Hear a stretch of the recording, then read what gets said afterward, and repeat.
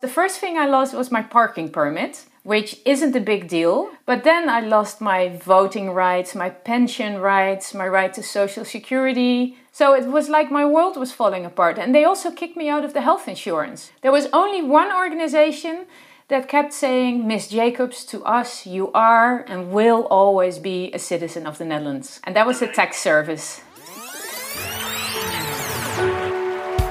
Hey, podcast listener, even if you are alone in your entrepreneurial journey, know that today, right now in your earbuds, you are joined by thousands of entrepreneurs from all around the globe seeking to grow better, more profitable, location-independent businesses. If you'd like to learn more about what we do and download our entire back catalog, check out tropicalmba.com.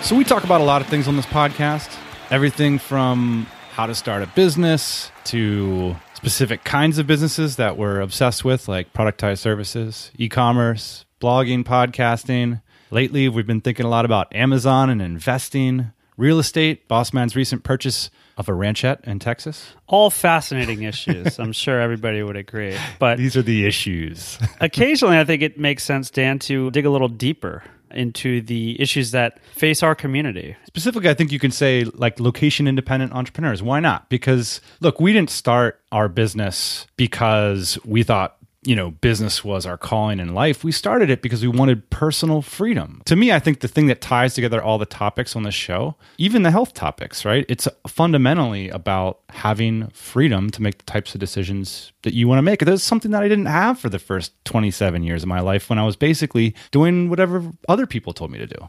Right, and acknowledging that you have choices. Virtually everything's a choice, right? And these businesses, especially for me, Dan, have become a way to open up my opportunities. And there are some parts of our lives that, we have more and less choice. And one of the more restrictive areas that many location-independent entrepreneurs find is how they interact with their government. At minimum, in the case of travel, it is governments that issue your right, essentially, to move from country to country. That's right. We earn all this money, and it allows us to travel to all these exotic locations, but then there's these agents at the entrance to these locations, and then all of a sudden you're kind of checked back to reality. So today we have a story of that reality. Recently, Bossman and I sat down with Esther Jacobs, and she's a pretty remarkable individual, as you're going to hear today. But Bossman, if you let me go to work here, I can give just a little bit of the backstory. Sure. Esther is a bit of a legend in her home country of the Netherlands. So if you talk to someone from Holland, it might be interesting to test if they know who Esther Jacobs is. In fact, she's one of the youngest people to be honored with knighthood, our first knight on the show, which I think is pretty awesome. She did some outstanding charity work, really stunning, that you're going to hear about in today's show. She's also been a contestant on one of those Survivor programs. Ian, I know you've applied to be on Survivor many times and they've turned you down. I wouldn't make it, man. I can barely get the food out of my fridge. How am I going to get it out of the forest, Esther is a major media voice in Holland and a public speaker and author worldwide. And if you're interested to learn more, we're going to post links to all of Esther's work at tropicalmba.com/Esther Jacobs. Well, that wasn't the reason we invited her on the show, though. Not because she's famous. We don't want to talk about Survivor, although it's super fascinating. The reason we invited Esther on the show to talk about her experience being disowned by her country. Yes, that is the same country that offered her knighthood. We had one of these moments at our Barcelona conference. Esther came to the event and we hadn't met her before. Started to get to know her and then started to hear this story and we just thought, oh my gosh, this is incredible. I can't believe this has happened to you. The reason we wanted to tell this story today is we think it's a bit of a wake-up call. This could happen to any of us living this lifestyle. And I think it's worth taking a look at what our relationship is to both our home country and any other countries we want to live in the future. So Esther's going to walk us through what happened. But we start this conversation with how Esther became basically famous in Holland in the first place. It was a project called Coins for Care, where she raised $16 million for a charity initiative that she set up in 2002. Always get what you want, but if you try sometimes, you might find you get what you need. I was just freelancing, doing some market research, traveling a little bit. So I was doing little things, but I always had the feeling I could do more.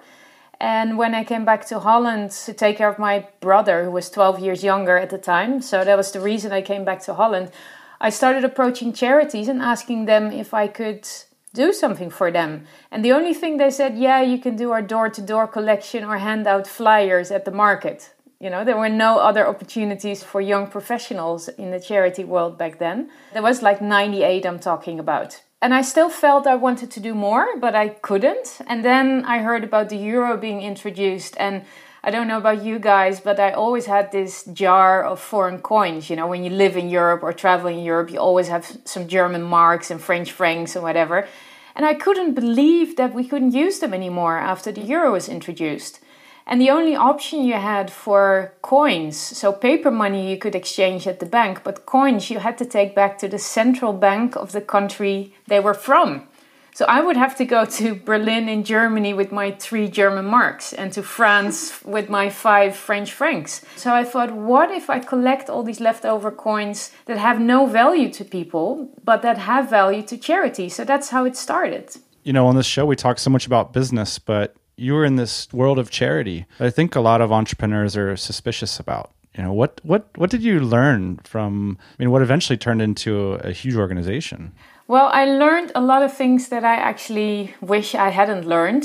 Like that, you know, people in charity are just like any other people and they also have their egos and some go for money and they don't always do what they say or say what they do. So for me, that was a big disappointment. But also I met a lot of people, of course, who really do special things with or without money, with or without an organization. There's many people who find injustice or some other good cause and they raise money, they help other people, they help animals, whatever. So I met a lot of really, really special people. But that's something that you expect. And then the unexpected was that I met a lot of crooks. When you raised all the money then, did you give it to these charities? Is that what led to the disillusionment? Or did you deploy the funds yourself? No, I thought I have this idea. It was more like a marketing idea to collect all the leftover currencies at this special moment, the euro introduction. And then I would give it to existing charities because, of course, they know about charity. They know about, you know, their projects. And I wasn't planning to be an expert in that. And I only gave money to charities that were registered in the Netherlands. And I thought that the organization that registers them also checks everything. But it turned out in the end that they don't. And I made a contract with each charity that they would have to tell me how they spent the money. And I would put it on the website, the Coins for Care website.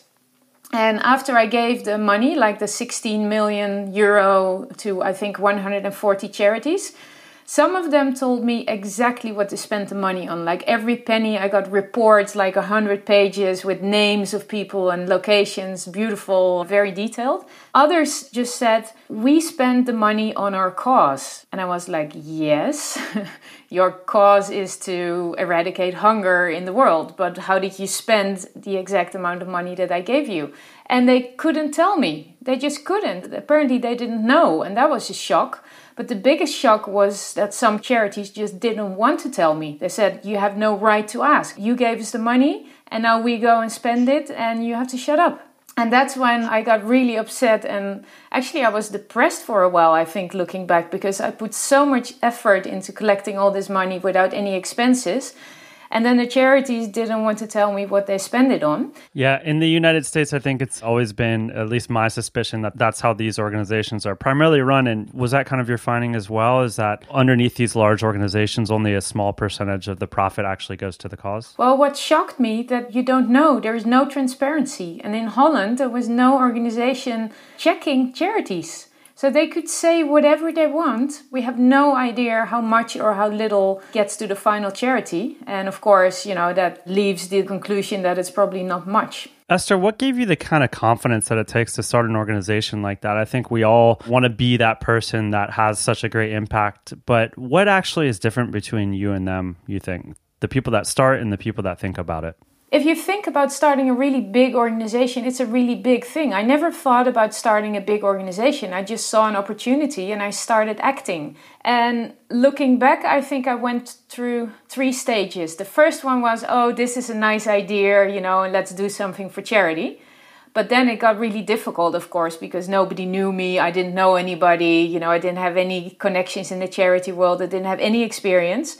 So the more people told me, like, this is impossible, then the second motivation kicked in and was like, hey, if people say it's impossible, then I'll do it. You know, I'll find a way. So that was my second level motivation.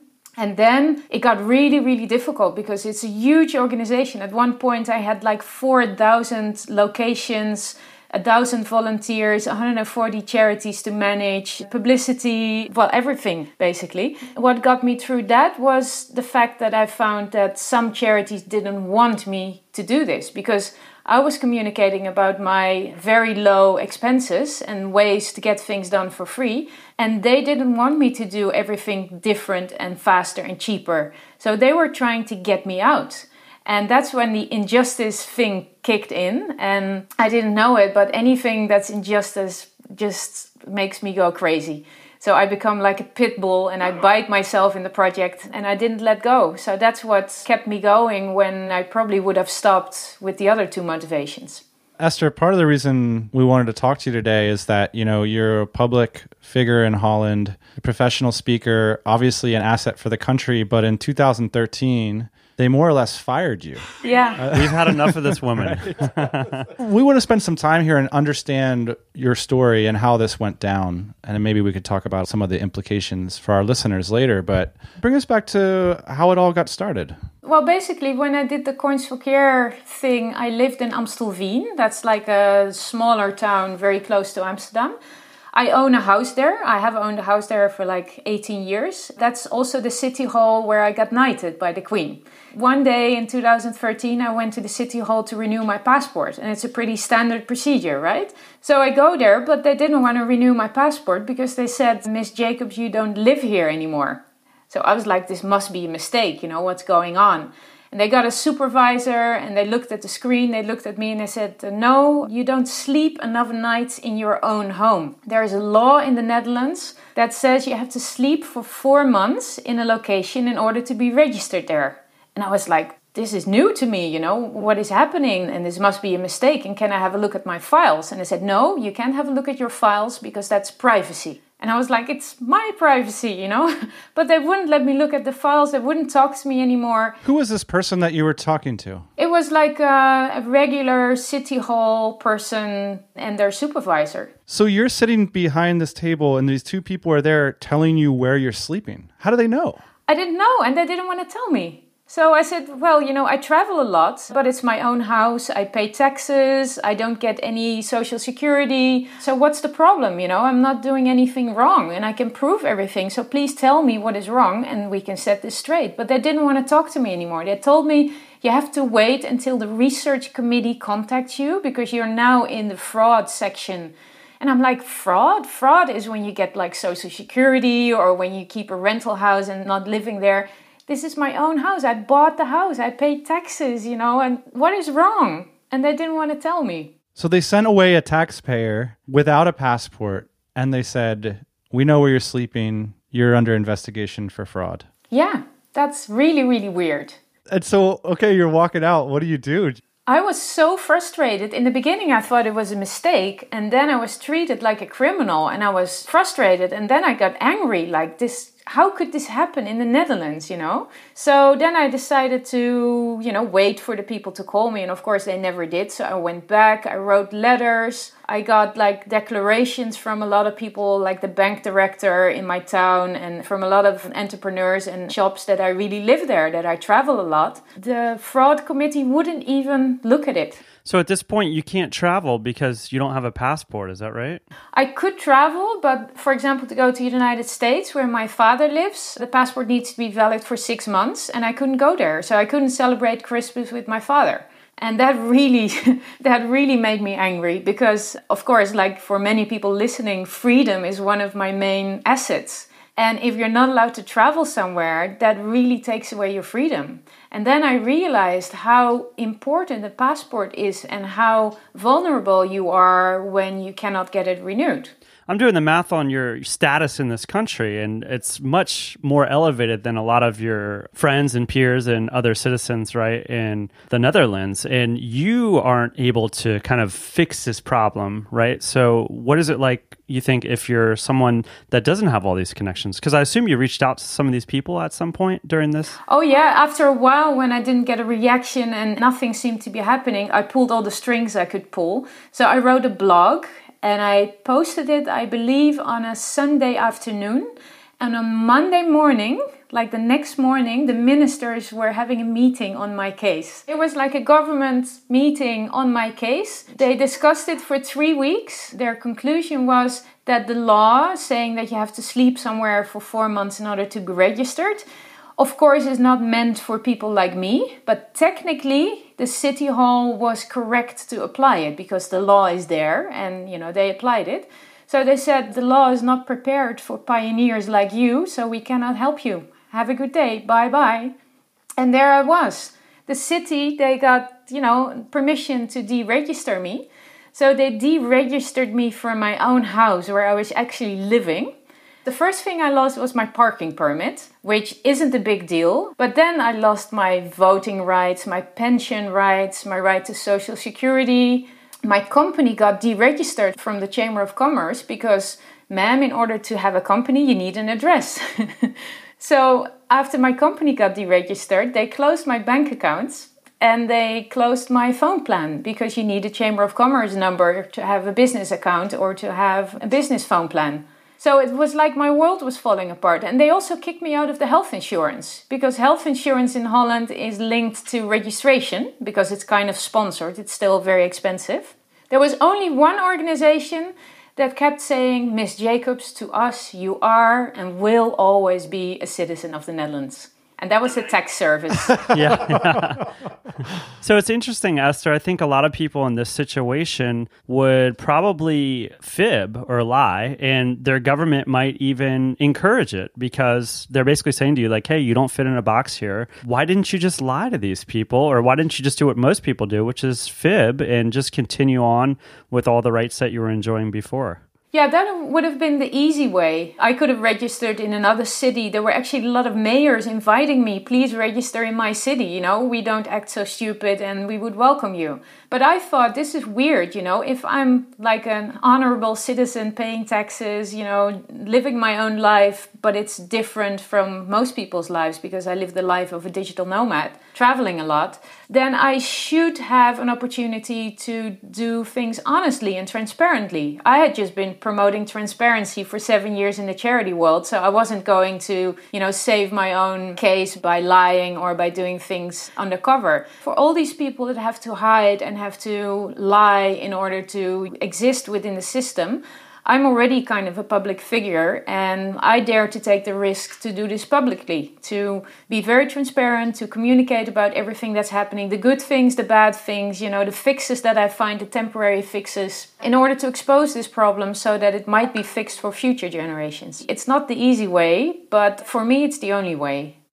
Dan, this is very sobering for me. I think in the last couple of years that we've been doing this podcast and talking to listeners, some that are in similar situations, traveling country to country while they're working, we talk about this all the time behind closed doors, but not so much in public for fear of what may happen to us in specifically what's happening to Esther. Yeah, I don't often think of us like this anymore, Ian, but I think if you look at our community as a whole, we're a fringe group. We're doing things that are new that people weren't doing 15, 20 years ago in quite the same way. And I think necessarily governments are going to be behind the ball on that, right? And I think it's really admirable what Esther's doing here. She's using her platform and her fame to say, look, you guys got to take note of this because there's an injustice here. But the scary part about doing that, of course, is what the governments are doing for you, giving you this privilege to travel is so important that you could be taking a real risk if you take your government to task. I think what's stuff. important to note here too is that Esther is a very loud voice in this fight, but I think that she is probably representational of thousands of people that are in a similar situation. And that are just quiet. So let's rejoin Esther's story and take a look at how she sought her own solution to this situation.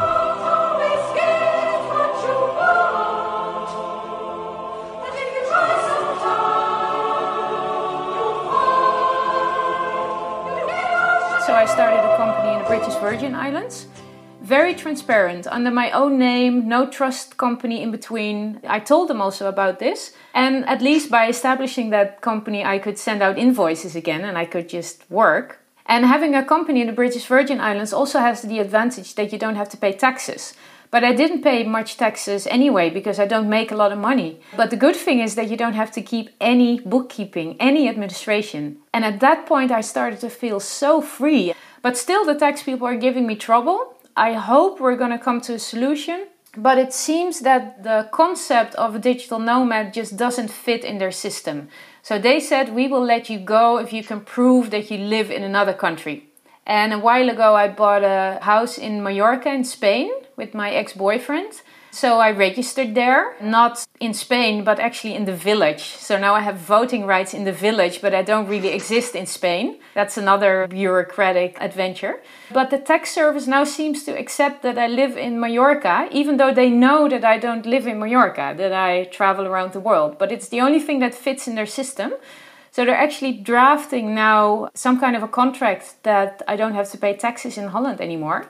And I'm really curious what it will look like. One of the things they will probably put in the draft is that I can't communicate about it. But I already told them my job is to communicate, so I will communicate about it. It's not fair, if we find a solution and other people are not allowed to know. So I really don't know how this is going to end.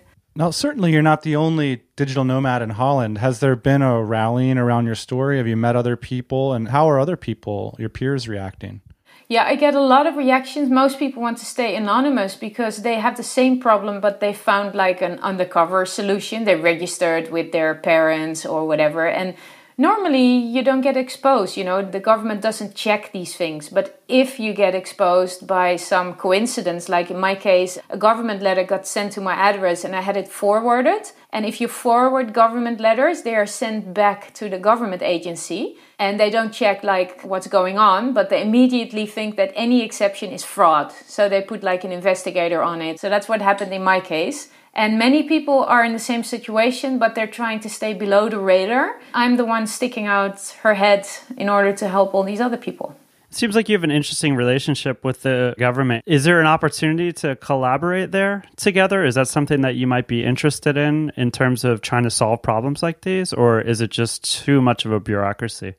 Oh no, I'm always willing to solve problems. And actually the Ministry of Internal Affairs, they asked me to help sort out a solution for this. So for months I've been into meetings and talks with all the parties involved to see if we can find a solution. But then the person responsible changed within the ministry and they tried to let this go. So the company they hired, they're actually called the Kafka Brigade from Franz Kafka to solve bureaucratic problems. They told the minister, we can't stop now, we're close to reaching a conclusion and to give recommendations and we can't just stop. And the minister told them, we want you to stop. We don't want this anymore. It needs to go away. And the Kafka Brigade was hired, so they had to obey. But they said, well, you can make us stop, but Esther won't stop. So then I got invited again to the ministry with the new person responsible. And they read my book. I wrote 2 books about this topic. They read the book the night before our meeting and they were like, no, is this true? Did this really happen? No, it's not possible. We have to do something about it. And I had sticky notes in the book with all the things that happened. And they said, I promise you I will help. And after that, I never heard from them again. They don't answer my phone calls. They don't answer my emails. So does this make you feel sad, or what emotions do you have about your government? Do you still feel proud of them? I still feel proud that I'm Dutch and I'm proud of my Dutch passport, but these things don't make you proud of our political system and the way things are organized, because Holland used to be like a very powerful nation. We would explore the world. We were famous for trade, for a lot of things. And now we're trying to, push out people who are different and who are in fact promoting Holland. And people see it's a problem and there are solutions, but the system is protesting any change. And that's what often happens. And it's just a matter of time and persistence before some things will change.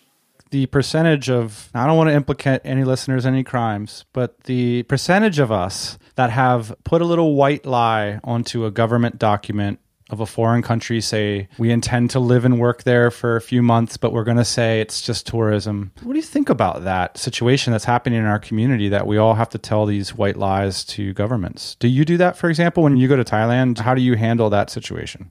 I think I'm forced to do this every week, because every time you go into a different country, at the airport immigration, you have to fill in the form with your permanent residence address. And even though I fill in the address of my own house, I'm not allowed to fill in that address because it's not my official residence address. And in the beginning, I left it blank and I said, okay, let me explain. And they put me in this little cubicle and didn't let me go for 3 hours until I filled in an address. So I also do these white lies, but in fact it's committing fraud. Because there's more and more people living like us, I think there should be a solution so that we can also be traced and we are not forced to lie or to commit fraud. And it's not that difficult. It's just that our systems are based on fixed locations, because people used to have fixed locations. And if you moved or emigrated, you would move from one fixed location to another one, and that would fit in the system. And one of the solutions that has been mentioned by the Kafka Brigade is to create a virtual street where people like us can register. So we do fit in the system. We can pay taxes. I don't mind paying taxes to contribute, but I also want to have the benefits then if I need them. So it's not that we want to be outside of the system, but the system as it is right now doesn't leave us any choice. Yeah, it's an interesting conundrum to be in. I think that we've all committed these sins, when you're going into the airport and you have to tell them where you're going to be staying for the next 2 weeks. Another one is when you come back to the United States and you tell them that you're on a pleasure trip instead of a business trip, because it opens up a can of 200 questions. I think you have to decide when you have to give like a bureaucrat what he wants in his own language, when it's not worth fighting, and when it's worth to stand up for what we stand for and to make sure that the system changes in a way that's geared towards the future. So for me, it's a constant struggle. When do I try to fit in and not make like a big fuss? And when do I stand my ground and try to make things clear? So, Esther, what are you up to nowadays? It seems like you've made a living for yourself as an advocate for the causes you believe in. What are some causes that you're speaking on, writing about nowadays? Well, the funny thing is that my speeches and keynotes, they have different topics. Like first it was about the charity project getting more results with few resources. And then it was about transparency. It turns into different things. And now it's about the system, what is happening to me in the Netherlands. But the main message is no excuses.